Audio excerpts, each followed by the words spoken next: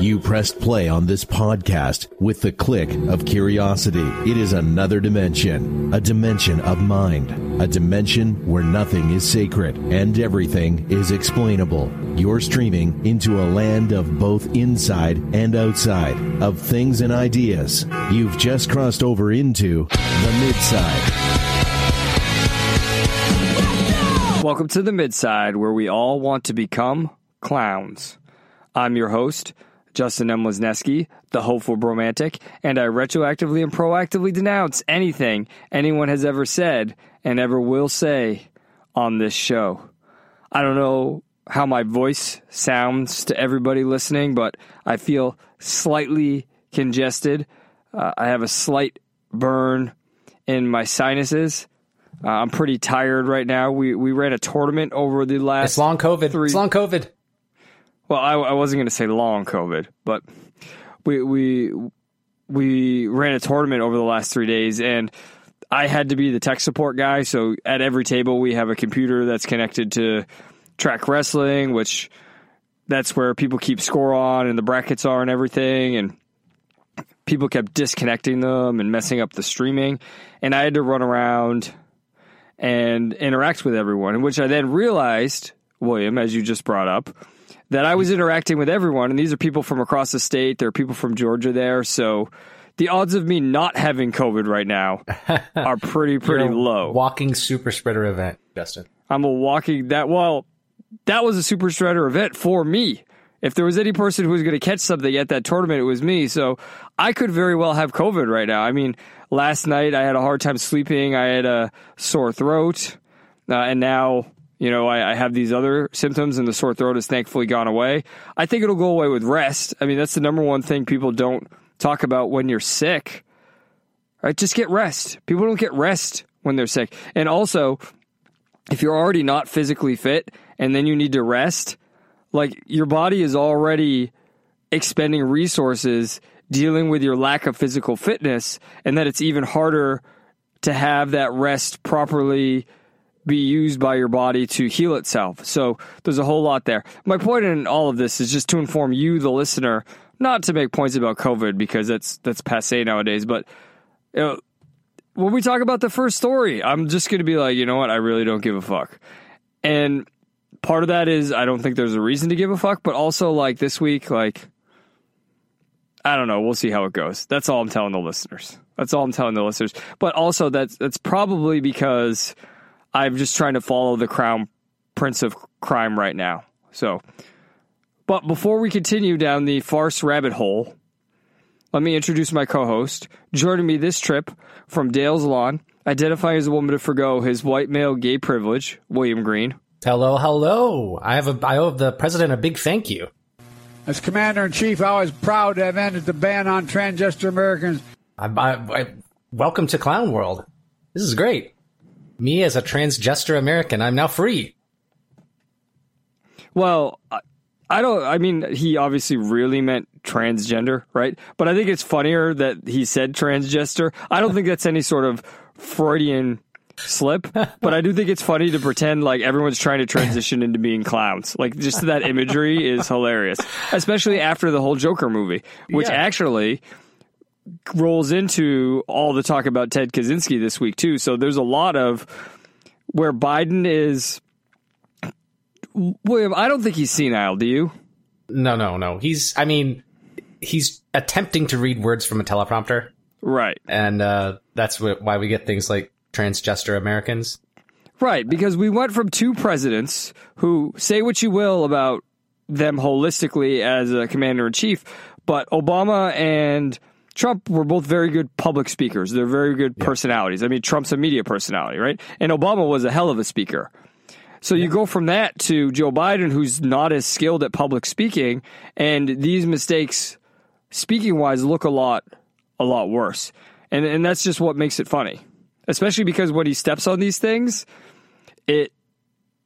ends up being related to whatever's going on in the week, which makes it extra funnier. Well, I don't know. I mean, he's basically spouting random words out of his mouth. So Yes. I think that the odds of anything coming out that's going to relate is sort of like the broken clock being right twice a day sort of thing. At least at the very least, it's not the stream of nonsensical platitudes coming out of the vice president's mouth. So, at least there's some substance in the person who's feeding the teleprompter. But with Kamala Harris, it's all just, we're getting together to get together because getting together helps us get together. Like, it's just, it's completely mindless drivel. Well, yeah, and that's part of the reason, like, I don't really have, like, a burning hatred for Biden, because I just think he's kind of a guy who means well, and maybe I don't agree with him politically and philosophically, but I don't really get a sense of malevolence from him. I just get a sense of, like, the dude lucked into this position because of everything that was going on in the world from, he was the easy pick for Obama's vice president, and then because of that, they wanted to reward him, and they needed somebody inoffensive to put up against Trump, so he kind of became president. And ineffective, right? There's nothing he can do. He's not going to have his agenda. He doesn't have an agenda to push. I don't know. Like, that's what I was going to say. I don't think he has an agenda. I just kind of think, like, remember when people say, I'm just happy to be here? Right? Yeah. I kind of feel like that's Joe Biden as president. Yep. Yeah. All right. Ready to move on and talk about some farce? I need some laughs. Let's go. Some laughs. Let's do it. That's because you're transgender. You need some laughs. Shouldn't you be giving us the laughs if you're a transgender? Well, I'm still transitioning. Anyway, you're still transitioning. Okay. Well, let us transition into Life on the Midside. Take a good look around. Does life really suck? Are we just complaining? I hope that this mic is on. Cause I'm on a roll here. I hope this is making some sense. I hope that you'll throw up your hands and sing it and tell all the haters that they should just shut up and smile. Yeah. As always, if you'd like to support the show, you can do so through Patreon or Locals. Patreon is per episode. Locals is per month. That's the midside.com/Patreon or the midside.com/locals. We accept any and all support, including, and perhaps most of all, affirmations. The first amount of farce this week, William, is something that I feel obligated to talk about. And the reason I say that is I don't really give a fuck about it, but it seems like it's super important in our country's history. So I want to talk about it.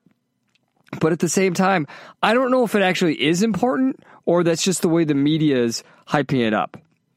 So I'm really interested in your perspective on this.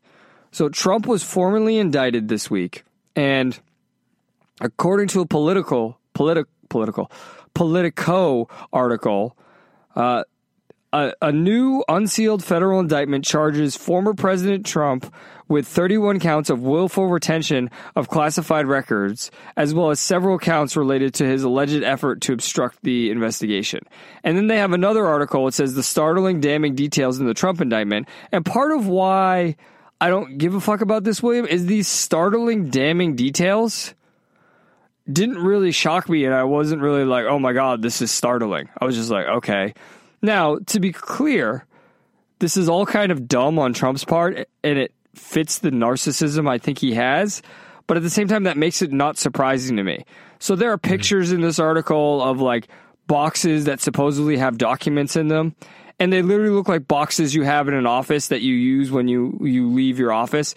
Like if you were going to shoot a movie about somebody getting fired, they would carry out their stuff in those boxes. Everyone knows those boxes if they've worked in an office. And then another part of the thing that was shocking was apparently he had some golf buddies, and after golfing or before golfing with them, he was like, oh, let me show you the documents I have from when I was president. Which, William, doesn't that sound exactly like what Donald Trump would do? Yeah. So I don't know, man. Like, part of why this is so controversial is people are saying that Biden is using the presidency to get rid of his chief rival for the presidency. But even that seems like 4D chess. And what I mean by that, William, is is Trump even really his primary rival, or are they just trying to turn him into the primary rival because they know they can beat him because they spent 8 years talking about how evil Trump is? How much of this is actually legitimately political in the sense that this is the American political system and this is where our culture is at? Or is it political in the sense of the machinations of the Democratic Party? I don't know. It seems like they've invested a lot in Trump being the boogeyman, and the fact that it's not going to be Trump running, or well, Trump may not be the front runner, I guess is the right way to phrase it. Then that kind of spills their plans, right? Like this, you're right. The media is trying to make this a huge story, and it's certainly hitting amongst my more leftist friends out here. But of course they still think it's like nuclear codes or something in there, right? And not just like, like you characterized it as looking like papers you would find in an office when you're getting fired. Looks like it's just the drivel that wasn't that important, right? And he even says apparently, I could have declassified this when I was president, but I didn't, which to me is communicating, well, these aren't that important. I just didn't go through the motions. Yeah, I didn't bother to go through the motions. Yeah, that I think some people are reading that and saying, he's saying that he's saying he's guilty in that, and maybe not. I don't know. Like that's the thing when you see these indictments, you don't have any none of the defense context is in there, right? Right. But and he could be technically guilty, but that's again, this is our current culture's dropping of context and degrees. Like, yeah, okay. I mean, I think it's pretty obvious he has classified documents he probably shouldn't have. I don't think there's any way of getting around that. But at the same time, and I'm somebody could say this is whataboutism, and I'm defending Trump. I'm not defending Trump, right? This is part of the reason I didn't vote when it was Trump versus Hillary, because they're both doing the same things. I think I've been clear about that from the beginning, right? He can complain about the emails, but that's projection. You knew he would do something like this. My point in saying it, what I'm about to say, though, is we've never before gone after a former president for this. And am I really to believe, William, are we really to believe Donald Trump is the only former president to do this? Absolutely not. In fact, we know every presidential library, they go through all these documents, right? And it just takes them a long time to get through all of them. And they always find classified documents mixed in with unclassified documents, right? And that's why they process all these documents, right? And it takes them years and years and years. I don't think they finished the Reagan ones till well into the 90s. Now, probably there were more documents back then, but more stuff on the computer today, but who knows, right? So yeah, most certainly, every president has done this. So I guess that doesn't mean that maybe we shouldn't change it. I don't know. Maybe the FBI could look, maybe we could put our rose-colored glasses on, Justin, and think now the FBI is going to hold every president to the same standard. But do we actually think that? I mean, I'd love to think that, but I have no idea. It's again, this is what you said. This seems to just be more Trump is the boogeyman, and we need to make him the boogeyman because, I mean, 2 months ago, Ron DeSantis was the front runner for, I would say, not only the Republican Party, but the presidency. Would you disagree with that? Not at all. I think you're right. I think he probably still is the front runner. I think we can't. The media distortion field is going to be even greater than the last election cycle. And there's, with all this transgender stuff going on, I think there's a huge grassroots effort, grassroots like underculture. Much like we had the pollsters that wanted to try to poll for Trump in his first election, and they were getting people who just would hang up the phone. I think you're going to get a lot of that this time too. That people are going to not have the data they need to make these guesses. Yeah, and when you're talking about this, what'd you say, grassroots? Is that the word you used? Yeah, that's the word I used. My name be the right one, though. Right. It's kind of an undertow, right? Right, an undertow. And that's a better word, right? An undertow. Because it's hard to tell, dude, anymore what a real undertow is. Because when we're talking about DeSantis, I'd like to believe what you said, there's an undertow there. But at the same time, the other narrative that's being pushed, besides the transgender thing, is the Nazi thing.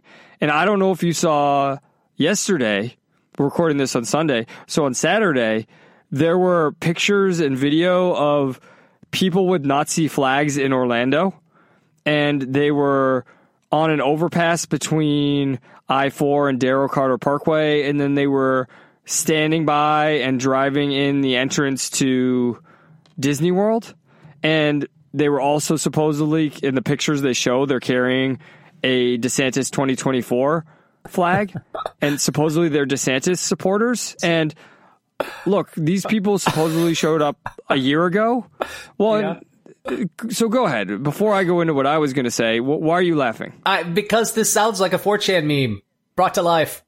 This sounds like trolling. It sounds like trolling, and it's hard to tell if it's real or not. And I'm not one of these. It sounds like a Stone people. Toss comic. It sounds like a Stone Toss comic. Right. So it's hard to even tell anymore what's real. Like, on one hand, DeSantis is supposed to be a Nazi, and Trump's supposed to be a Nazi. But then what's the other side pushing? Transgenderism. Yeah. Right. Why does it not seem like the conversation, and this is the farce to me about all this, we can go into the indictment and all of this. Does it not seem nowadays that the farce is transgenderism versus Nazism? Like, those are the two camps we're being pushed into?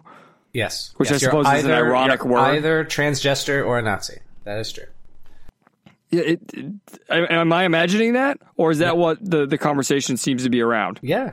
I'm going to guess that the people driving that were one of those non-white white supremacists, right? It had to be like a mixed I've only seen Asian a couple pictures. Hispanic. I'm just saying, we've got to make the meme complete, right? To be meme complete, to be perfect farce, it needs to be probably it needs to be like Blair White but like Asian. You know what I mean? Blair Yellow? Yeah, there you go.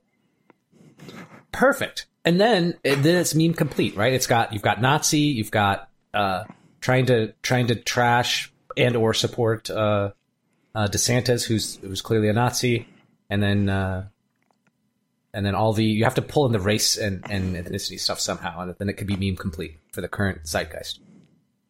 Well, and I think meme complete is a great way to look at even the rest of the farce we have here, because the rest of these stories are very sort of like, are they real or are they memes?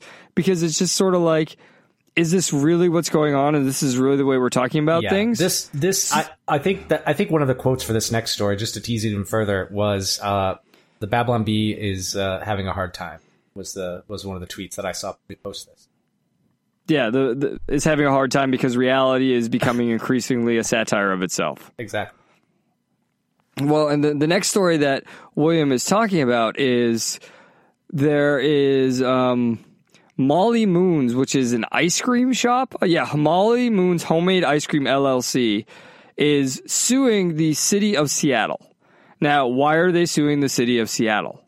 Well, it's not 100% clear what the specific actions are, but there's a couple quotes I want to read here from the legal team and perhaps from the documents, because it just says the legal team writes, so I assume that's from the documents, but it could also be a quote they pulled by interviewing them, because this I'm getting this quote from CapitolHillSeattle.com. I figured, William, I like to go local with articles. Yeah. So a lot of times stuff comes up, or you'll send me something, like you sent me something, what was it from? This website, it was a different website you sent me this article from. Do you remember what it was? Yeah, I don't remember. Okay. Well, it's sort of a more, and I'm not accusing you of anything here, it's sort of a more biased website. So I like to go local, where I find where a story is. Like, even when I was reading, like, I was trying to Google a little bit about the supposed Nazis in Orlando, like, I was reading local Orlando coverage. Because, I don't know, I think local coverage is more honest nowadays. I think it's less worried about agendas and more just getting the news out as quickly as possible, because I don't think they have the resources and they're as networked in with the broader federal mechanisms. Yeah. So this website says, this lawsuit does not seek to undermine CHOP participants' message or present a counter message. The filing begins. So this is supposedly the filing, I guess. This is, of course, suing over... What did CHOP stand for? There was CHAZ, which was the Capitol Hill Autonomous Zone. What did OP stand for? Do you remember? I don't remember. Okay, maybe you can look that up while I'm reading here. Yeah. All right.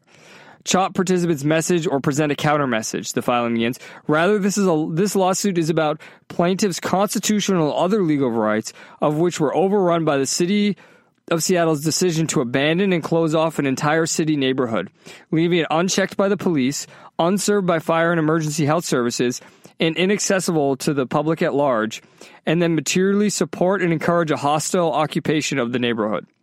It's the Capitol Hill organized protest. Okay. The city's decision subjugated businesses, employees, and residents of that neighborhood to extensive property damage, public safety dangers, and an inability to use and access their properties, the legal team writes.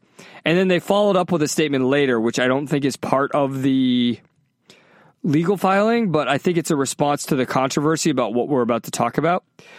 And I think we're going to come at this, though, from a different angle than what they're talking about. At Molly Moons, we hold race equity at the top of our list of priorities for how we want to make the world better. Black Lives Matter. A statement from a Molly Moons spokesperson sent to CHS reads, the lawsuit filed on Wednesday, June 7th is not meant to undermine that important message. It's seeking indemnification for the significant revenue losses and team morale impacts we experienced during and for many months after CHOP caused by the city of Seattle's decision to abandon the police precinct and stop responding to public safety needs in our beloved Capitol Hill community. William, here's the question I have for you. Isn't this victim blaming? And what I mean by that is the whole idea behind CHOP and Black Lives Matter is they are rejecting the social contract because they say the current social contract is systemically oppressive. Therefore, they are against the system and want the system to be changed. No, not changed. Dismantled. Well, correct. So I was being too nice. Let's take them at their word. That's what they say. They want it torn down. They want to dismantle the system. And this clearly says we hold race equity at the top of our list of priorities for how we want to make the world better. Black Lives Matter. So this is clearly saying that Molly Moons is in support of dismantling the system. However, they are asking the system to reimburse them for withdrawing its consent. So isn't this a sanction of the victim? They're asking them to sanction their behavior, even though who does it hurt the most? Yeah. The government, the system. That's what's insane to me about this, is this idea of, it's like a temper tantrum. It's like children making mistakes and then wanting the adults to bail them out. Mm-hmm. Yeah, this is so weird because it's like, don't they stand for, or don't they believe that even having the police around is somehow oppressive? And then the police are like, okay, we're not going to be here in this zone anymore. You've asked us not to, right? Right. And then now you're complaining that they left and they didn't do what they were supposed to do. Now, I kind of agree with them. I'm still like, they should have gone in there and cleaned out the criminals, right? Like, this is no different than, I think I made this point way back in the day. This is no different than those sovereign citizens, right? This is just the left's sovereign citizens, right? And yeah, no, I agree completely that the police should have gone in. The issue, however, is that they're trying to have it both ways. Yeah, and what they're trying to have both ways is they will complain when a rich person or a corporation uses tax loopholes to save money or make money. However, they're just doing the same thing here. This is pure. Look, I think this is pure pragmatism. Oh, crap, our business lost a lot of money because of what happened. Oh, don't forget the morale. Which we actually agree with. Don't forget the team morale. Oh, team morale. Excuse me, the team morale. Which is probably because you can't pay them as much, so the morale is down. So what's the easiest way to make that money back? Well, just to get it from the government and get it from the taxpayers, essentially. Yeah, that's the deepest pockets. Right. I think this is pragmatism. I don't think this really says anything about the beliefs they consciously and subconsciously hold beyond the fact of narcissism. And what I mean by that is, I think one of the greatest issues with narcissism that I don't even know if we discuss is the inability to see the long-term consequences of your actions and your beliefs and your values. That I don't even know if you hold long-term beliefs, values, and actions. You can't. You can't because you must feed the monster, right? Right. So it's purely pragmatic. Yeah. Yeah, I don't know. I mean, I don't even know what, like, this is the closest we're going to get to peak farce, I think, on this episode, just because this had to, if I search, Justin, if I search long enough, I'm going to find an article by the Babylon Bee or someone like that is exactly this, right? That some business suing the police because they didn't help them out in CHOP. Like, there had to have been that story back during the Chaz days. Yeah, or something like that, or just being angry at the police or something like that. I agree. Yeah. But I mean, you say the closest to peak farce, but I don't know. The next story kind of is too. Oh man! Like, if you went looking, don't you think like a story about transgender transgender female to male realizes it's not easy being a man? Don't you think that sounds like a Babylon Bee headline as well? Yeah. And this isn't the first time that this has come up, but man, this quote, or this, we'll play it for the people here in a minute, really concretizes it. But we've talked about this before, Justin, I think, and there's been other trans men, some of them being on the more conservative side, has been pointing stuff out like this for years. It's just the trans activists, I think, are unable to. This one is coming from more the leftist perspective, when we listen to the quote, Justin, think about how they can't see what the real issue is because of their leftism comes first and their transgenderism comes second. Yeah, so there's sort of three issues in regards to this clip. The first is what we were just sort of talking about, the pragmatism. I think that, and we talk about with the concept of woman face, right? And I think there's man face as well. The pragmatism of converting, of transitioning is a better word.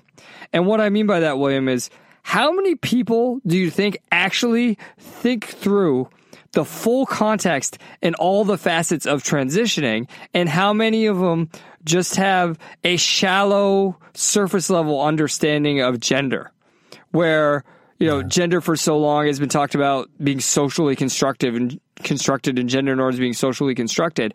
Whereas to me, it's always been like, well, if you're a man and you want to wear dresses, who cares? You're still a man. But they would say a man who wants to wear dresses identifies as a woman. Do you see what I'm saying? I do, Justin. And I think it's kind of, there's two things that pop in my head, and I haven't fully formed them, so you'll have to pardon me. But one is there's this concept of it being part of arrested development, right? Like it's this, and then the other part is this sort of utopian ideal, right? They have a utopian ideal of what it would be like to be a man if only they were a man. I think the better word is platonic ideal. Yeah, platonic ideal. But I think it connects to the utopia sort of concept that is very common on the left, right? And I think that's an important point. The only reason I'm interrupting is I want to connect the two. It's the idea that platonic ideals are the utopia. Yeah. And that's why the allegory of the cave is so insidious, because they're disembodied and disconnected ideals from reality, and that makes utopia impossible to achieve, which is what this video is demonstrating. This person tried to achieve a platonic ideal, and in doing so, realized there's a reality to it which isn't part of the platonic ideal, because reality is connected to reality. Reality is connected to the physical world, and it's not just a disembodied idea that only certain people are capable of understanding. Yeah. Well, let's play the clip. I think we've teased it long enough. Hold on. There's one other thing I want to say. Oh, okay. After we listen to the clip, there's two things I want to talk about. I definitely want to talk about the substance of the ideas in the clip. However, before we do that, I have a question to ask, and I want to preface the clip because this is about a 2-minute clip, correct? Yes. I want to preface it with the following question. I have only seen this through the Twitter account Libs of TikTok, which you sent me. Yes. And this is obviously edited. I have never seen the full video. So my concern is, when we listen to this, who edited this and why did they edit it? And is it to make things look a certain way? Or can we legitimately talk about these issues? We need to establish that before we can talk about the ideas. Okay. Does that make sense? Yeah. All right, let's roll it. Nobody told me how lonely being a man is. I had closer friendships with random women I met in the bathroom before I transitioned at clubs because of how open women are than I've had in my 8 years of transitioning. Because women are just so much more vulnerable and deep than men. But to have known, and I think a lot of trans men feel this, is we knew what depth felt like before we transitioned. We knew what it felt like to have people want to hug us. And to have people want to talk to us. And to have a community. And then you transition and you're just a guy walking down the street that people cross the street so that they're not near you. And friendships are so much harder to build. And people are colder. What's hard is none of this invalidates how real and raw women and people who are in marginalized groups feel about cis white men. All of that's valid. But I also now understand why the suicide rate is so much higher in men. Because this shit is lonely. And I'm an emotionally mature man.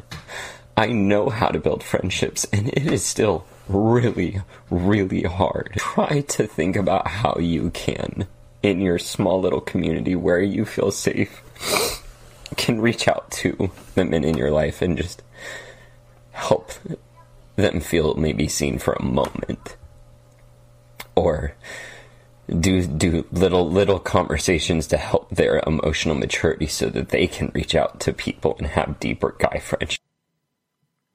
There you go. So, William, my first thing is, especially at the beginning, you hear the jump cut in the audio. Yeah. Is this something for us to be concerned about? Or let's say we could ignore those first 5 seconds and then listen to the rest and the point is still made? Do you think this is an agenda-driven video? I don't detect anything being agenda-driven. I could be wrong, but that jump cut at the beginning could also be easily just a TikTok thing. You know what I mean? Right. Yeah, 100%. It just has to be asked to be intellectually It does. honest. And I think it's good that we ask it because, we know Libs of TikTok, for the most part, will post her sources. And she posted the source for this as well without, doing her best not to dox it. Right. She tends to not make that error too often, but they do, right? She does. Sorry. So it's good to think about that. Make sure that we have the full context. But I think even just the second half of the clip is enough, I think, context to really say, at least understand what argument this person is making.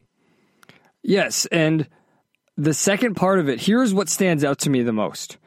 I think if we look at what is said at the end and then backwards apply it to the rest of what is said, I think it makes things clear. And I think that this point has been in line with something we've been talking about on this podcast for years. I mean, do you remember the article, The Sexodus by Milo Yiannopoulos in 2014? Yeah, way back in the day. I think, that was what? How many years ago was that? 2023. So that's 9 years ago we talked about this. Crazy. And, recently something came up in the Ringer where they said why so many young men are lonely, sexless, and extremely online, which is that not what The Sexodus was about by Milo Yiannopoulos? Yes. Now in that article, they're claiming that this has been going on since we discussed masculinity in the 20th century and that people have always been asking if masculinity is in crisis, but I think this video is an example of the long-term effects of that question. And what I mean by that is, at the end of this video, at the end of this audio, William, isn't it interesting that this person's solution is to reach out to women and to have in-depth conversations with women, so women will want to reach out and connect with people more, and presumably that implied gender of those people is men, and that the answer to everything is to, talking about your feelings more? Talking about your feelings more. Exactly. Sorry, it makes me laugh, right? Like, it is feminizing society men more. Further, yeah. Right. Which is interesting to me because it's like, you said you wanted to be a man. You transitioned into being a man. And as far as passability, and again, we're not supposed to, when transgender advocates say, we're not supposed to talk about how well somebody can pass in order to say whether they're legitimately transgender or not, right? That's one of their arguments. Right. However, I am only talking about it in regards to this person bringing up, well, people are crossing the street when they see me. Now, this person does have a hat on, but it looks like this person can grow facial hair better than I can. Yeah, I don't think I could grow that much until facial. you heard this person speak, you would not suspect. I mean, the voice gives it away because of the testosterone, but you always get the same raspy voice. Right. Not quite in the right register. I'm not picking not picking on the person. I'm just saying that would be the only thing to give it away. Right. So the point being, this person wanted to become male, became convincingly male. However, William, this is what I was talking about when I said it's platonic and where it's not thinking through all the consequences. Yeah. This person became male, but is clearly demonstrating to me more of a female psychology. Yeah. Because this person is yearning for female type of friendships more. Now, somebody might say, well, why are friendships gendered? From where I stand, I don't think you can argue that biologically, and again, I don't just necessarily disagree that gender's a spectrum. So some women are more like this, some women are less like this, some men are more like this, some men are less like this. But the idea that friendships that are based on being emotionally open and focusing on emotions tends to be a more female trait. Yeah. And this person is looking for those type of friendships in men. And to be honest, that's barking up the wrong tree. And then the answer provided to why men are lonely is that men aren't acting more like women. Yeah. Maybe men are lonely, William, because we're trying to get them to act more like women. And because of that, women aren't giving men what they need anymore. And men aren't getting what they need anymore because they don't know what to ask for anymore. Yeah. Well, and they're discouraged from doing the things that would traditionally be male bonding, right? Like, think of the trash talk happening. Like, I'm thinking back, even back in the day, like when I was in soccer, all the trash talk that happens. Do you think everyone hated each other, and that's why we were trash talking each other? You know what I mean? No. Like yeah, it doesn't make any sense, right? Like, that's because that's how men bond. Men do bond physically too. Have you ever been in a fight with some friends growing up? And I'm not saying that needs to happen in adulthood. Yeah. I'm not saying that needs to happen in adulthood. There's a mature version of that masculinity, but I'm just building it from first principles, from observational data, right? We know that this is true. We can even look in primates and see similar sorts of differences between bonding with females and males. Even mixed groups, males and females, bond differently, right? Just the presence of a female changes how males interact. And this is this is like psychology 101, isn't it, Justin? Yeah, I mean, let me expound upon the wrestling quip I just made. It is fundamentally different the way I bond with my female wrestlers than if I want to bond with any of the male wrestlers. You want to know the quickest way to bond with a male wrestler? Wrestle him. Participate and practice with drills. What do you think the quickest way to bond with a female wrestler is? Talk to them. Yeah. Be open. Talk to them specifically about what? How they feel about things. Right. It's not about me being open or vulnerable. Look, dude, don't pretend with most women, especially when they're teenagers and you're an adult male, that they care about your emotions. And they shouldn't. To be clear, they shouldn't. But if I talk to them and I can tell them all day about technique. But the best way to coach them in order to get them to listen to the technique is to think about what their experience in the match was. Now, don't get me wrong, men have experiences in the matches as well, but you can say that very quickly. When a guy comes off a mat, you can be like, man, you didn't go hard enough that time, huh? And they'll be like, yeah. And that's it. But with a woman, you have to be like, well, what did that feel like when that person went that much harder against you and, you didn't go as hard as you could have? Like, is that something you're going to think about next time? And then they'll say some things back about that and you'll have a conversation about that. And then you go into the technique. Something I learned very quickly is with coaching girls, you cannot lead with the technique. Whereas a guy, like, let me put it this way. At the tournament over the past few days, there was one guy where he's transferred from another school because we have school choice here in Florida, and he did something in a match. And after I saw him, all I said to him was, I was like, dude, I'm standing there at the table helping the people work the table, and you're looking at the clock the whole time. Whereas if you had just snapped that guy down and gone behind, you would have had 2 more points and won the match. Instead, you're trying to run out the time. And he's like, yeah, you're right. Somebody already said that, but I'll do that next time. Immediately, I could tell when he said that to me, he believed what I said and he was trusting me more. But with a woman, with a female athlete, do you think I could say that same thing? Do you think that immediately she's going to want to hear about the strategy? No. Or is she going to want to hear about, did you make that easier or harder on yourself by dragging it out for an extra 30 seconds? How did that feel for you? You were scared the whole time, right? Do we want to wrestle scared? Do you see the difference in there fundamentally? Yeah. And it's a subtle difference that I don't think people understand. Because when we talk about transitioning, we talk about woman face and man face. And it's surface level. It's a shallow understanding of gender. Yeah, and I think one thing that really hit home for me is, and there, like I said, this has come up before. I think there was another famous transgender female to male, I can't remember their name, talking about the lack of any sort of male spaces, right? And there's very limited in society places where males are allowed to bond. I mean, like, is there, like, even sports is starting to get, there's more co-ed only sort of participation, right? And there's nowhere for these sort of interactions that would be part of a healthy adult masculine bonding to take place, right?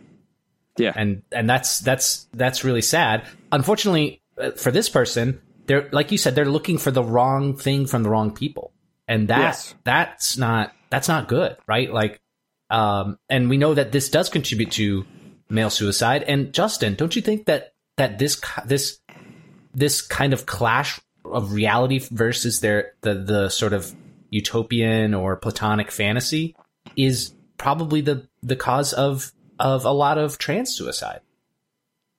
Yeah, completely. I agree completely with what you just said. It's a lot of the suicides for men is because we're trying to get them to act like women. And we have expectations of men that, oh, don't show your feelings and blah, blah, blah.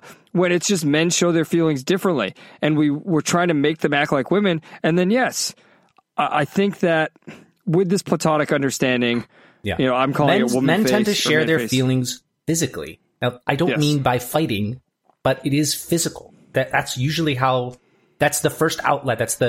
That's the automatic outlet for a lot of men's feelings, right? Well, we all know the cliche of someone like a 14-year-old teenager getting mad and punching a hole in the wall, right? Like, this is, we know this is true. Well, let me give you a personal example. I've been having a little bit of difficulty over the past 6 months or so with the sort of new social arrangement of the wrestling program with the coach of 30 years retiring and a new coach coming in and there being a new social structure there. And part of the difficulty I have is I don't get to do the same things I did before. And what I mean by that is a friend pointed out to me when I said, I need to start going to the gym more because practice would go to a certain time and I'd be so tired that I would just decide to skip the gym. And the friend pointed out, hey, maybe that's part of the reason you're feeling the way you're feeling and you're as frustrated with things as you are and you're as upset about things you are and you're as unhappy as you are. Because I'm not taking the opportunity to express my emotions in that physical form. Yeah. Yeah, I think that's a great point. And even think of like even the gym, Justin. I mean, it's funny that this just popped in my head. Even the gym, how many gyms offer group classes that are all very female centric? Yeah. Right? Like think about that. Like I know that sounds weird to say, but like the gym for the most part is like super isolating, right? Like it's super isolating, especially. I compare the gym, Justin. I compare the gym to like soccer practice back in the day, or when we would do training, right? And how much more, I'm going to put in scare quotes because I don't mean social in the way of like a group Pilates class, right? But it was way more social, right? Like doing all the weight training and stuff with the team was very different than doing it by yourself or doing it at the gym in modern times, right? Yeah. Well, and I like lifting in a gym more than I like lifting alone. Yeah. Because I like that there are other people there pushing themselves while I'm pushing them myself. That makes it more enjoyable for me. Yeah. However, there's a direction I thought you were going to go with this. Oh. Have you seen all the content online recently over the past 6 months about women in gyms and about how they're posting videos of men looking at them or men interrupting them? And they're claiming that, we covered one of them, right? And they're claiming it's oppressive and, they're essentially dressing like they're at the beach. If you look at the way the leggings are so tight and, some of them are just wearing sports bras and now sports bras are getting even more ostentatious, right? As far as fashion design. And look, I'm not going to bullshit, right? I may be married, but if you're going to dress like that in the gym, I'm going to look, and I don't care. And if a woman said, are you looking at me? I'd be like, yeah, you look nice. You got a problem with that? Like, I'm not trying to hit on you. Like, I don't know you. Just because I think you physically look good doesn't mean I'm interested in you. Yeah. And I'm not insulting you, and I'm not trying to attack you or anything. It's just, you're dressed like that. You look good. I'm at a gym. Like, I'm going to look at you. Same thing at the beach, right? William, if you go to the beach and you see someone who's physically in shape, you're going to look at them, correct? Yeah, yeah. But that's a male perspective. And as you were saying about the gym, that's in these memes and everything, it's becoming more female because they're expecting the men to act like women and worry about their feelings in regards to what's going on at the gym. Not simply the physical level of, I'm at the gym, I'm seeing a physical experience, right? This is the thing. And this is actually the hardest thing when you're teaching girls to weightlift, is the key to weightlifting is how the muscles feel while you're lifting. When you're doing one rep, you have to feel that tension in the muscle. And if you feel that tension, you're doing it right. And if you don't feel it, you're doing it wrong, or you feel it in the wrong place, you're doing it wrong. But they don't always think in that way. So it takes longer to teach someone who isn't as attuned to that initially. Don't get me wrong. Some young women are attuned to that, and it's easier for them, right? And I'm not making any statement on their femininity or masculinity, but it just tends to be that overall women have a harder time with that. So that's the kind of experience you're at the gym. It's purely physical, right? And part of that purely physical experience is if I'm in the mindset of physicality and then someone who looks good and is dressed in a way to accentuate that walks by, I'm naturally going to look. And again, there's nothing behind that. But the idea that you're supposed to feel guilty or control that is a very feminine idea that makes the space less masculine. Yeah. Do you disagree with anything I said, William? Completely agree. Yeah. And I think that this video is what this person is experiencing. This idea of, and again, this idea of transitioning on a purely physical level and not realizing, and this is something I would love to see studied, and maybe you know more about these studies, William. When you do gender-affirming care, when you have surgery, when you take hormones, how much of your psychology is actually changed? Because the basic premise here with gender dysphoria is your physical form does not match your psychology. However, this person has demonstrated in this video that this person's psychology was not as male as this person thought. Yeah. Do you disagree? No, I agree. I think we this is the contradiction that is modern transgender activists, right? Is that at once they say it's completely a social construct, but then make physical changes in the name of this totally made up concept to them, right? Yes. And because they can't look at reality in either in order to uphold this contradiction, then the idea of a more masculine psychology and a more feminine psychology and understanding how that evolutionarily makes sense, right? How we know this is a truth statement about primates. It just can't be considered. And unfortunately, it has to be everything, right? And I think some of the early LGB, so the people pushing against the T activists, talked about save the tomboys, right?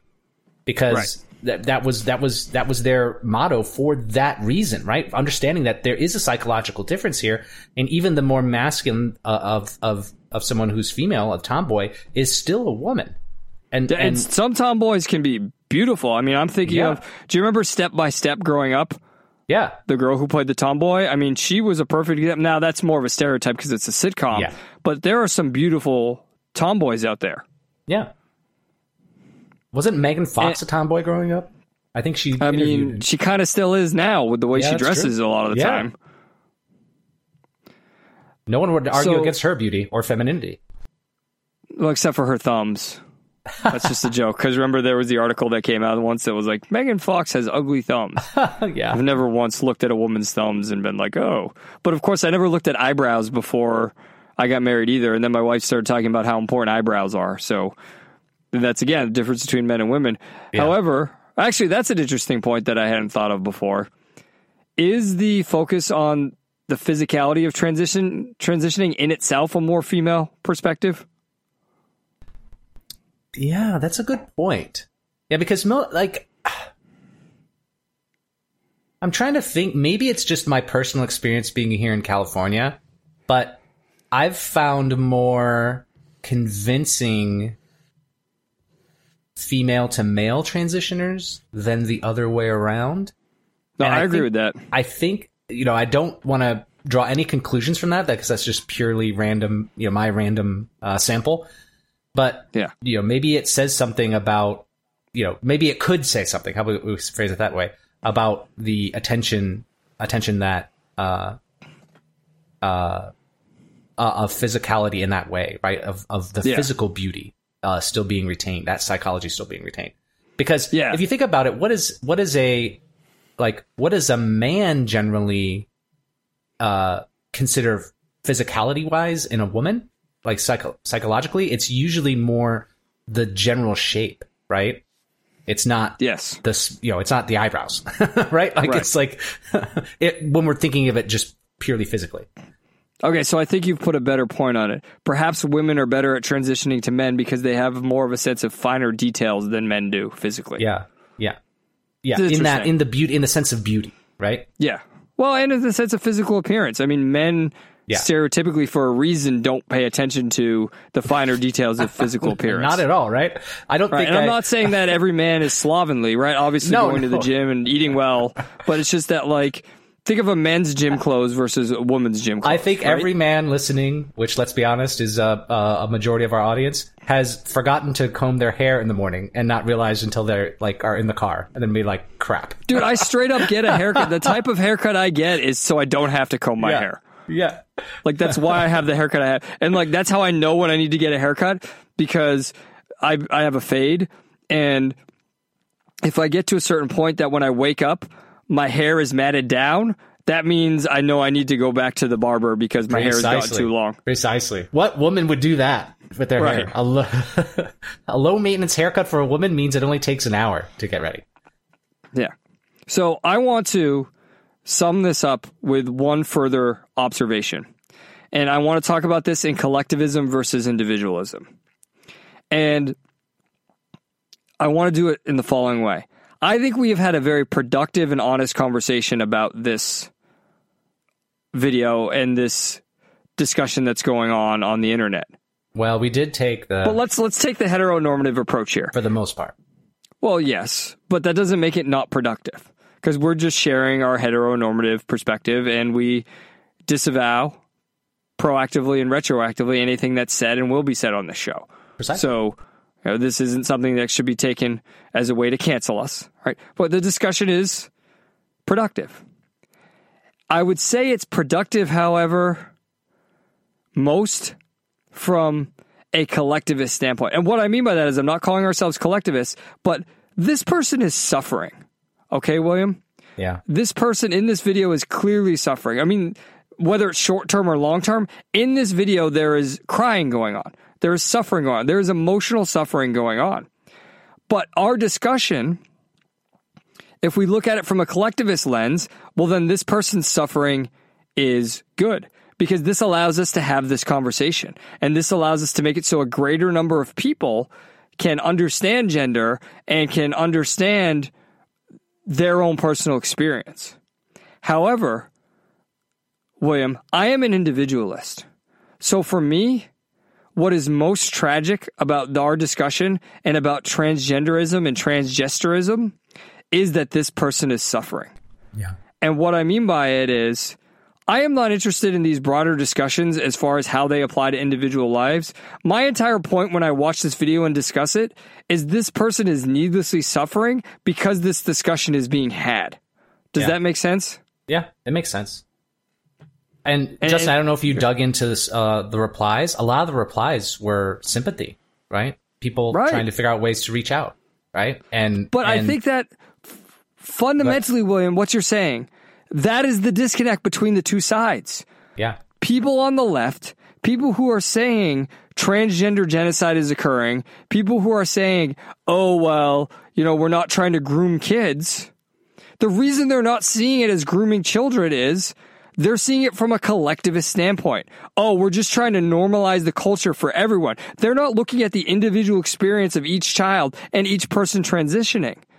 So they are talking past the people who are saying, well, we're worried about each individual kid, and we feel bad for these people who are suffering physically by going through these surgeries and psychologically, emotionally by dealing with the consequences of these transitions. Yeah. Yeah. I mean, I can't, whenever we have, frequently when we have these discussions, I always just think to myself, I can't imagine me growing up today, right? And having to deal with this, right? Yeah. Like I can't imagine it, right? Like how can you survive as an individual and keep that individuality with this amount of pressure? Right? Well, and William, pressure. I will tell you to finish up on this story before we go to the next part, which is a different type of cultural pressure. I did the next story. The hardest thing about teaching, William, is I am not supposed to, and when I say supposed to, I mean objectively, morally. I'm not talking about governmentally. I'm not talking about socially. I'm not talking about social norms. I'm not talking about legal norms. I believe I am not supposed to tell you what to think. Yeah. I'm supposed to get you to think. Now, I believe that if you think properly, you're going to derive that human life is individual and individualism is superior.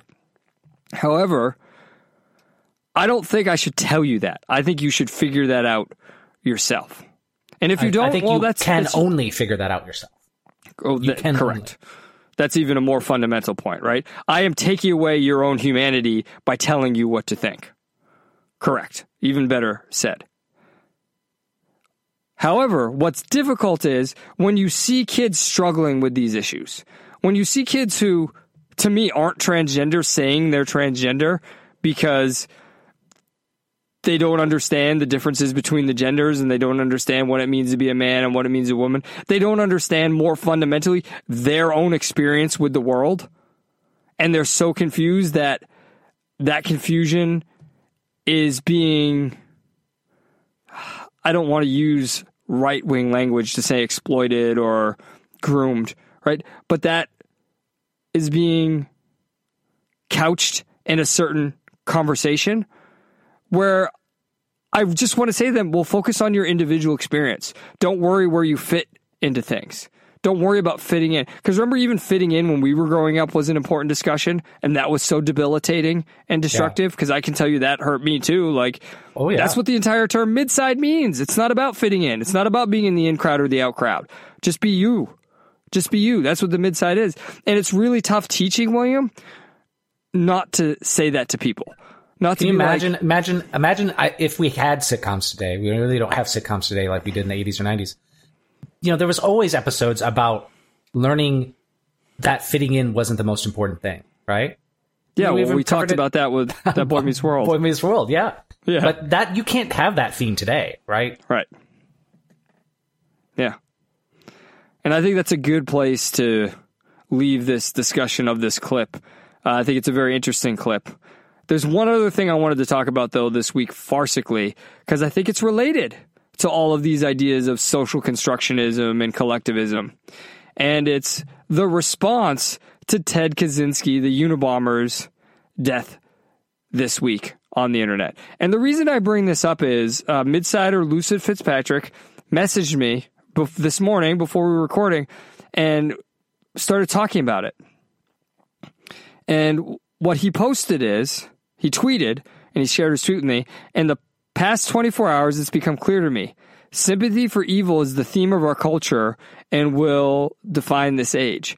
And what he's, of course, referring to, William, is, have you seen the outpouring of support or sympathy for Ted Kaczynski now that he's dead?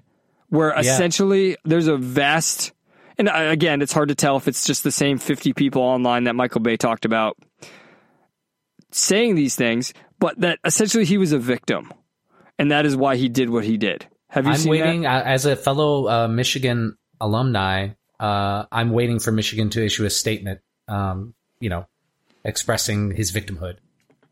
It's sickening, Justin. It's absolutely sickening. Now, right, I agree completely. It's sickening, but let's dig into it a little bit. The idea is, I guess, when he was at Harvard, Kaczynski, there was some type of experiment supposedly done on him that messed with his psychology, and that psychology is what turned him into the social recluse and then eventually violent person that committed the Oklahoma City bombings.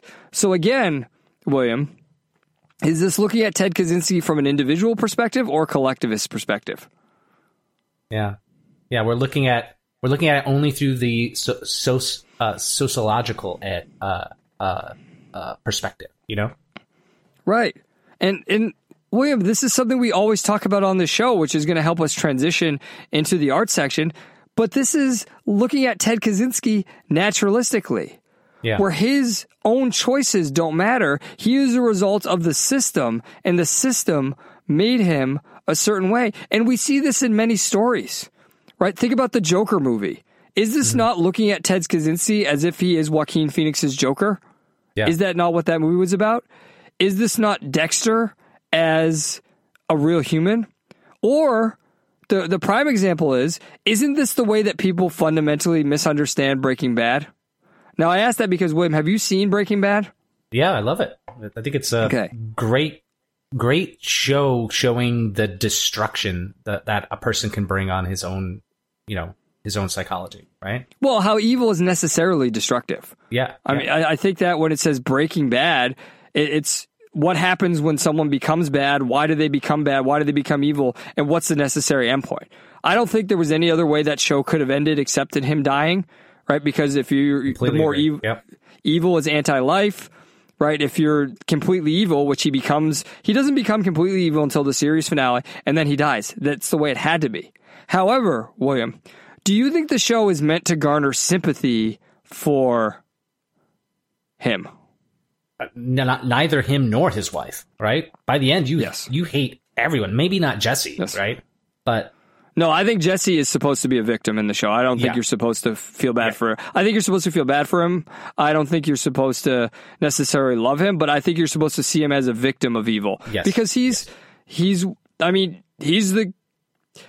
there's not really a difference between Jesse and the person we showed in the last video. Right. That's a great point. But how many people see him as a victim? Yeah, they see him as almost an anti-hero Yes. in the sense of like someone who you're supposed to like, right? Right. Oh, they say he's a victim of the healthcare system. He's the victim of American capitalism. And that's what they say that's what they say the show is about, right? Because he has a whole thing about building a drug empire. And they say, oh, the show's about how capitalism is evil and it puts people into bad situations. And his not being able to pay for his cancer treatment and his family and his eventual death are all results of the American system. Whereas, he is just a narcissist using all that as a rationalization to commit evil acts, which is, I think, what people miss. But all of this is a result of the messaging people have been receiving, the collectivist messaging that has taught them that things are not their fault. Everything is external. You look externally. You look at the system to find the cause, not your choices to find the cause. Right. And that's why... I mean, it gets into the metaphysical versus the man-made, right? And Yes. people not saying, even amongst the man-made, you have to decide what things I can change reasonably, which things I have to just deal with. Yeah.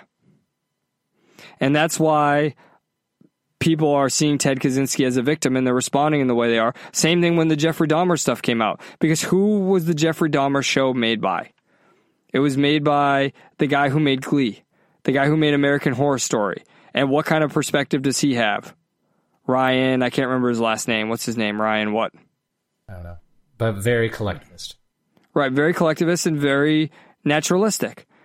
Even though that guy's an interesting hybrid, right? Because he takes elements of romanticism in the way he's portraying things technically and aesthetically, but ultimately thematically, he's more naturalistic. Do you get what I'm saying? Yeah. Okay. Well, I think that's a good point to transition into our art section. Let's do it in The Hopeful Bromantic with JML.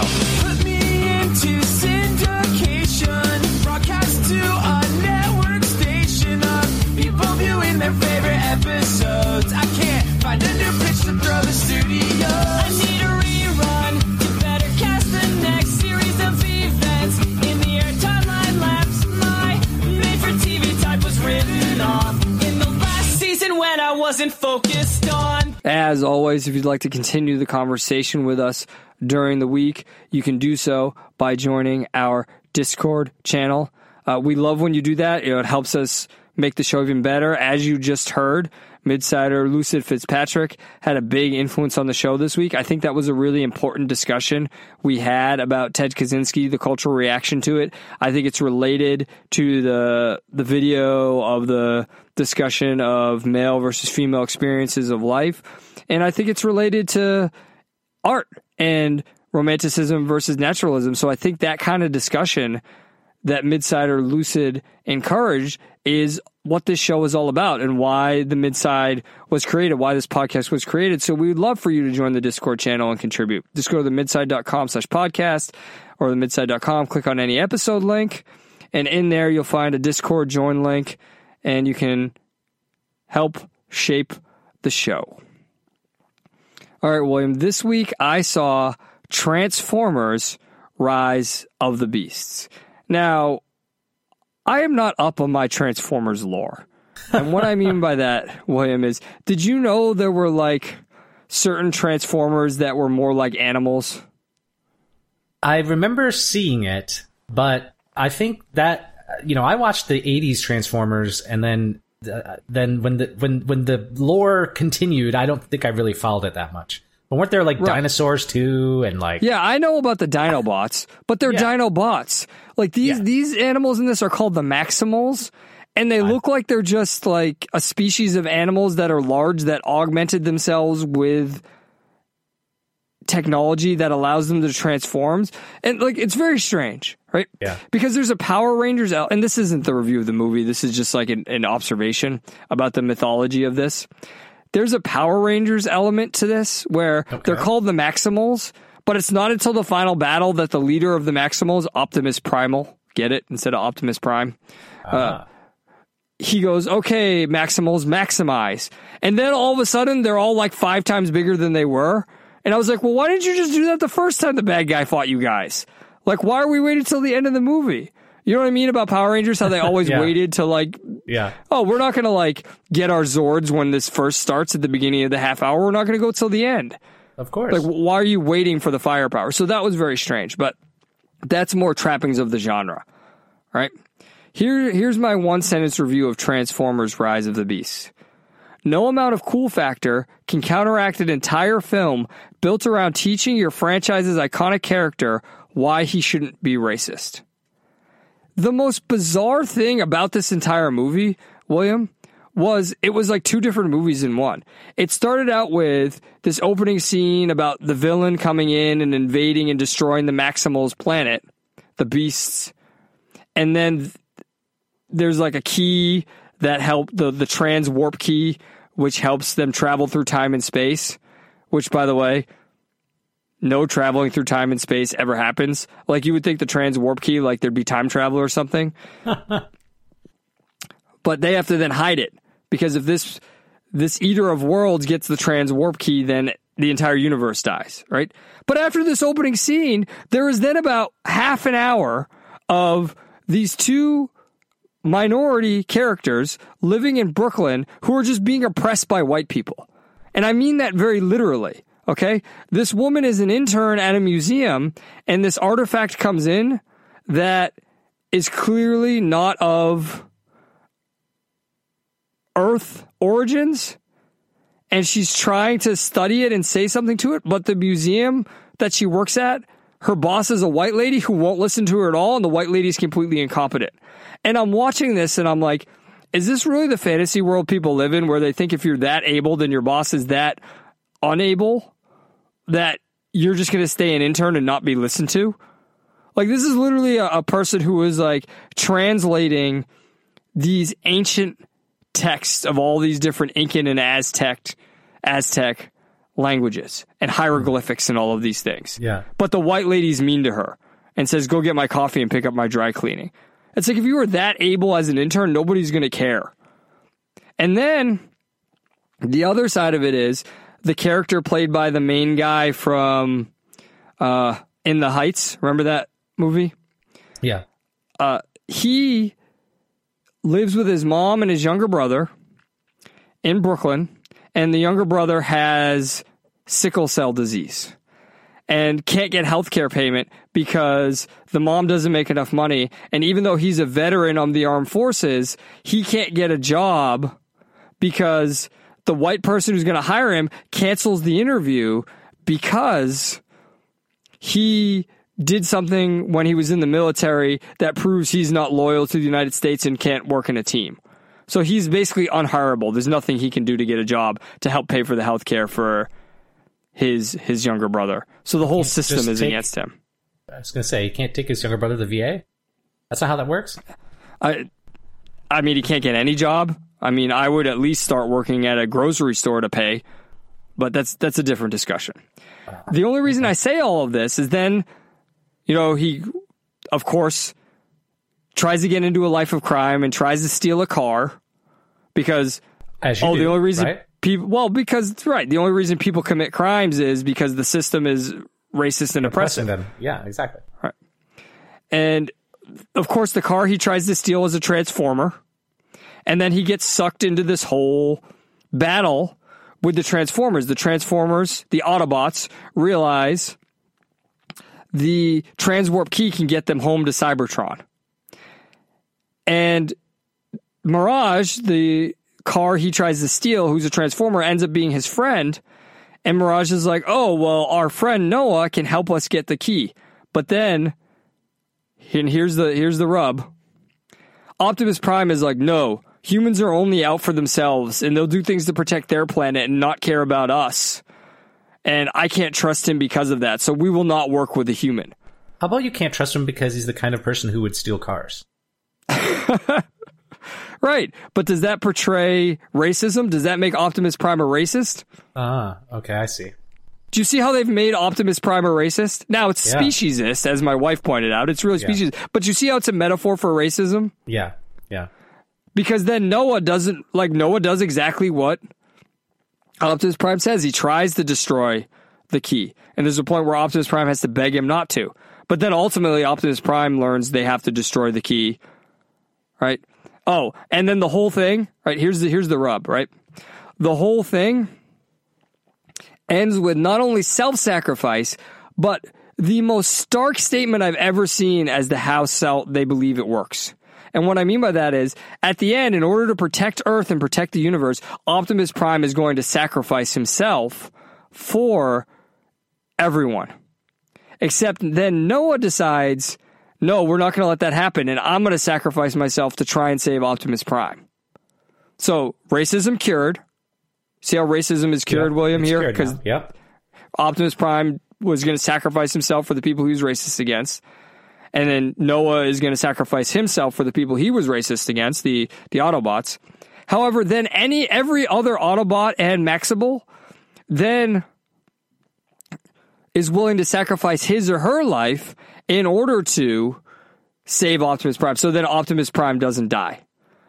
And this is what we always say, William. Isn't the left's argument, isn't the collectivist argument always not enough people buy in?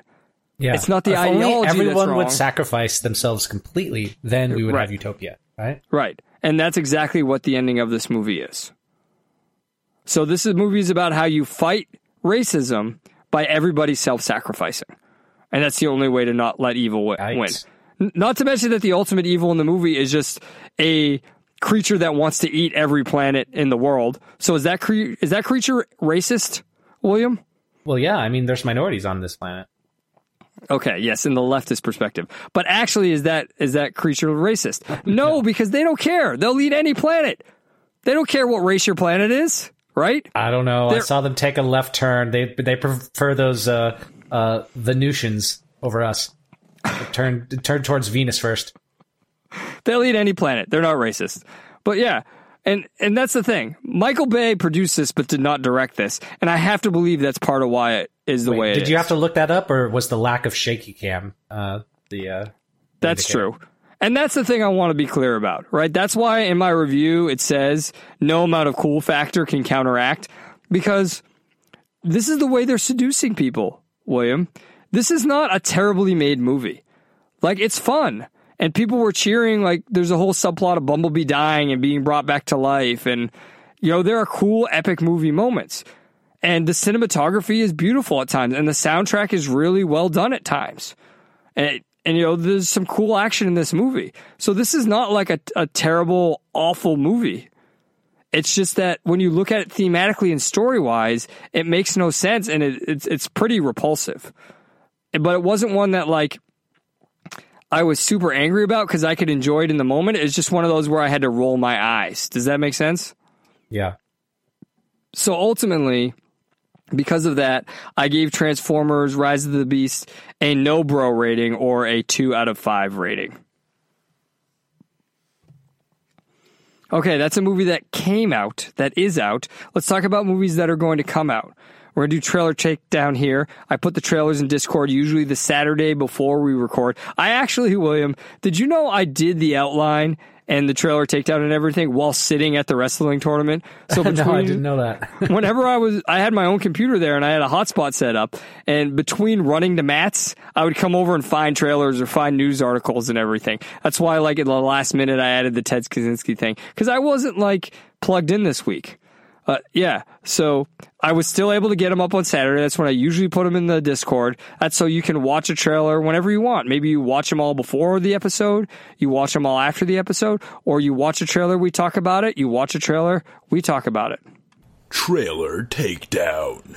First trailer. The Island stars Michael Jai White, and I think what happens is he goes home to the island he's from when his brother dies and finds corruption and tries to save the island.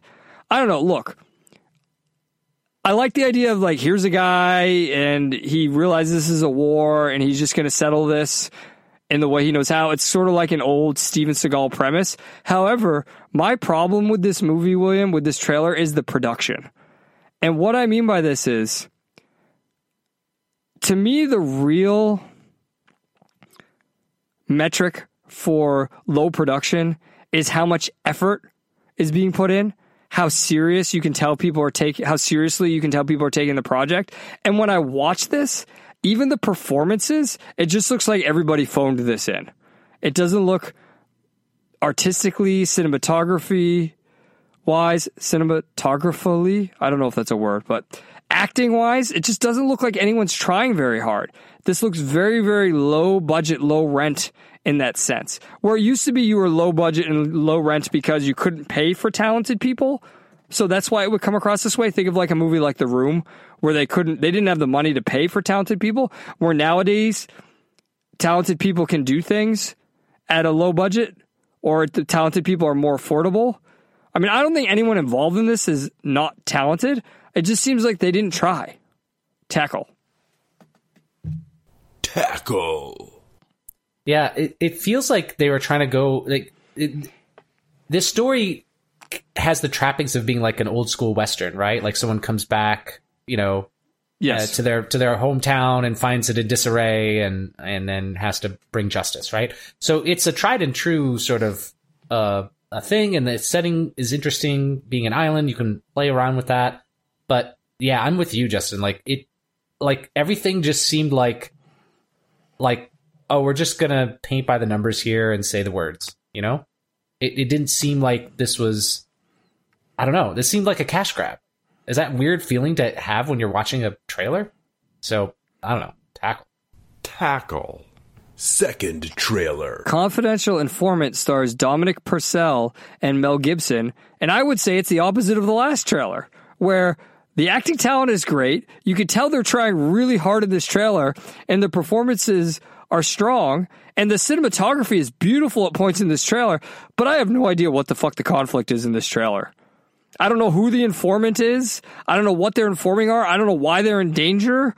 I mean, I get that there's like law enforcement and criminals and they're fighting each other and there's guns and violence, but I don't know any of the relationships between each other. I just know that they have a good cast and they tried it really, really hard in this. But still, this shows the other extreme doesn't work either, because I have to have some idea what's going on and I don't. So, tackle. That was a perfect use of that, by the way. I'm earning my salary today. Justin, this looks like the last, movie I watched. I'm gonna blank on the name, where they had the aging actor just do voice lines. And is that what they're doing with this here? Or is he just going to be in his office the whole time, just saying voice lines and like, all the action taking place from all these other people? Yeah, it's sort of reminiscent of Val Kilmer in the new Top Gun, or all the late Bruce Willis movies before he was too mentally deficient to be able to act anymore. Yeah, and it was one of the Bruce Willis movies that I'm thinking of that I remember watching. I was just like, they just have him here for voice lines, like he's just standing there and saying something, and he's clearly behind a green screen or in front of a green screen. But Mel Gibson, his performance is good, even though that's what he's doing. Yes. Yeah. The performance looks great, but what the fuck is going on here? Is this like The Shield, right? Like, are they trying to do The Shield, but like a movie? I don't know. I don't know. Tackle. Tackle. Third trailer. Till Death Do Us Part is a horror movie that's a cross between Ready or Not and Scott Pilgrim. This woman becomes a runaway bride. She decides she doesn't want to marry the man she loves. It doesn't say why in the trailer. I'm assuming they're going to go into that in this movie, because when she then decides not to get married, she's hunted by the groomsmen and has to fight back against them. Now, I'm of two minds with this. One, this looks pretty cool, right? I love Scott Pilgrim. This looks like a unique take on a horror movie, right? I like the idea of her fighting back against all this. It's kind of very Kill Bill as well, with the idea that she's fighting. And I think there's more to the mythology here, where they say you can't get out that easy and blah, blah. It seems like what she was marrying in, it was more than a marriage. It was sort of group or cult or something she was joining, and she decides to get out of it, which is why she can be like, I love you, but I still don't want to join this. However, that leads to my second frame of mind with this. Especially when you consider they're all men, she's a woman. There's one scene where like she takes her heel and she like punches up into the guy's groin. This seems like it could be a heavily feminist revenge film. However, at the same time, horror, when you look at something like Alien, has a history of female protagonists fighting back and doing something traditionally non-feminine, right? Focusing on the physical experience rather than the emotional experience. So that makes me I'm wary of what the thematic content of this, but I'm willing to be more forgiving of it, especially as this is creative. And again, the production looks good. So there's stuff to worry about in this movie, but it's in a genre I like, and it's novel enough that I'm willing to give it a chance, even with my reservations. Hug. Yeah, I guess I have less faith, given all the evidence of all the movies that have been made in the last 5 years, that we can have the fight choreography be anything other than the woman is equal to the man. Now, hear me out on this, Justin. Even Kill Bill is a perfect example of this, where it's done right. If you remember, she gains advantage through surprise, tricks, technique, right? Like that's how she wins fights, right? It's not that she's stronger than Bill that makes her win, right? Like physically, muscularly stronger than Bill. And there's a lot of attention to detail. Tarantino put a lot of attention to detail into making those fights that way, right? The women have to be more cunning to make up for their lack of raw strength. I don't think any modern movie right now can do that, right? Like it's not possible. I will say that is part of where my thematic concern comes in, because a lot of the portrayal of this seems to be the reason she's going to win is that the men are incompetent. Yeah. It seems like all of the males are flawed in some way that makes them incompetent. And to me, I worry that's a statement on masculinity. And you are 100% correct. You may think I'm nitpicking on the choreography, but that is because it bleeds into the theme, right? And since horror is not my genre, that pushes me the other way, right? I'm not willing to give this one a chance based on this trailer, so I'm going to tackle. Tackle. Final trailer. Poor Things stars Emma Stone and now my brain is farting. Mark Ruffalo. I kept going the Hulk. Well, who played the Hulk, right? Mark Ruffalo. It's still crazy to me Mark Ruffalo played the Hulk. Like, how did they pull that off? Yeah, anyway, this trailer looks really interesting. And what I mean by that is it's very imaginative in the way that it is visually portrayed. And the essential idea is it's like a Frankenstein type movie where Willem Dafoe's character brings Emma Stone back to life, and she's learning how to live while she's brought back to life. Here's the problem I have with this, William.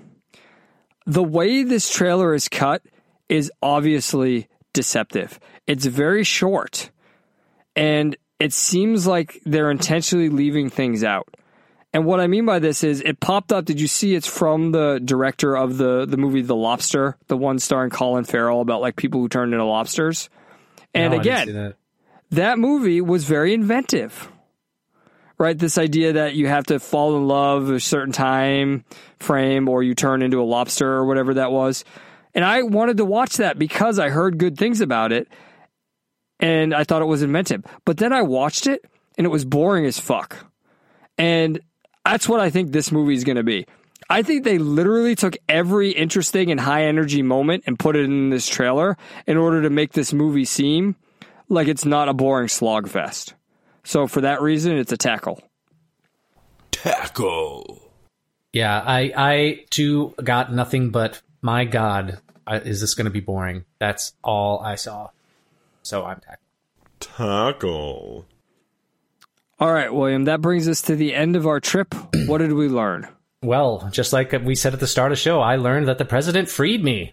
As Commander-in-Chief, I was proud to have ended the ban on transgender Americans. I'm no longer banned. I'm going to say that next time I get a ban on Twitter or something. Justin, what did you learn this week? Through our awesome discussion, I learned how important individualism and collectivism continues to be, right? The difference between the two. And something to look for is to make sure we're not just being totally biased towards individualism, because I think when you understand what's going on through that lens, it makes things make a lot of sense, but I also want to make sure I am not oversimplifying things. All right, I want to thank everyone for listening. If it wasn't for you, this would just be me talking to the corner of my closet like a crazy person. I mean, it still is that, but you make me feel a little bit less crazy. If you want to support the show, you can do so through the midside.com/store, pick up some merch, the midside.com/thecut, pick up my novel, or you can go to midside.com/Patreon, the midside.com/locals, and support us. Patreon is per episode, locals is per month. That is how we keep the lights on. And of course, most of all, the best way to support the show is to tell a female friend. And hopefully you understand why we say that after the discussion in this episode. This concludes your journey into the Midside. I'm Justin Ebelsneski reminding you that if things get tough, take a step back and witness the farce. Have a Kaczynski-free day.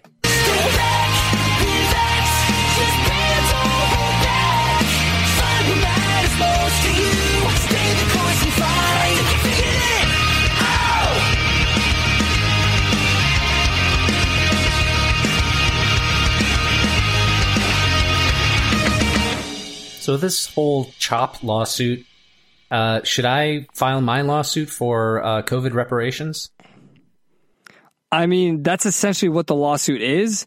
And I think if they are successful in Seattle, then you should use the precedent. I don't know how precedent goes across state lines, but I think you should use the cultural precedent to definitely do so. And then hopefully other people will do that going forward too. Yeah. I should sue the Long Beach Health Department, the governor, the county, all sorts of people. They're deep pockets, right? Yeah, and I don't even mean pragmatically. I mean, we talked about it previously. Yeah. What did you call it before? Was it COVID reparations? COVID reparations, I think. Yeah, because they wanted forgiveness, right? And I want reparations. Yeah. They wanted amnesty. Sorry, they wanted amnesty, and I want reparations. That was the term I was thinking of, amnesty.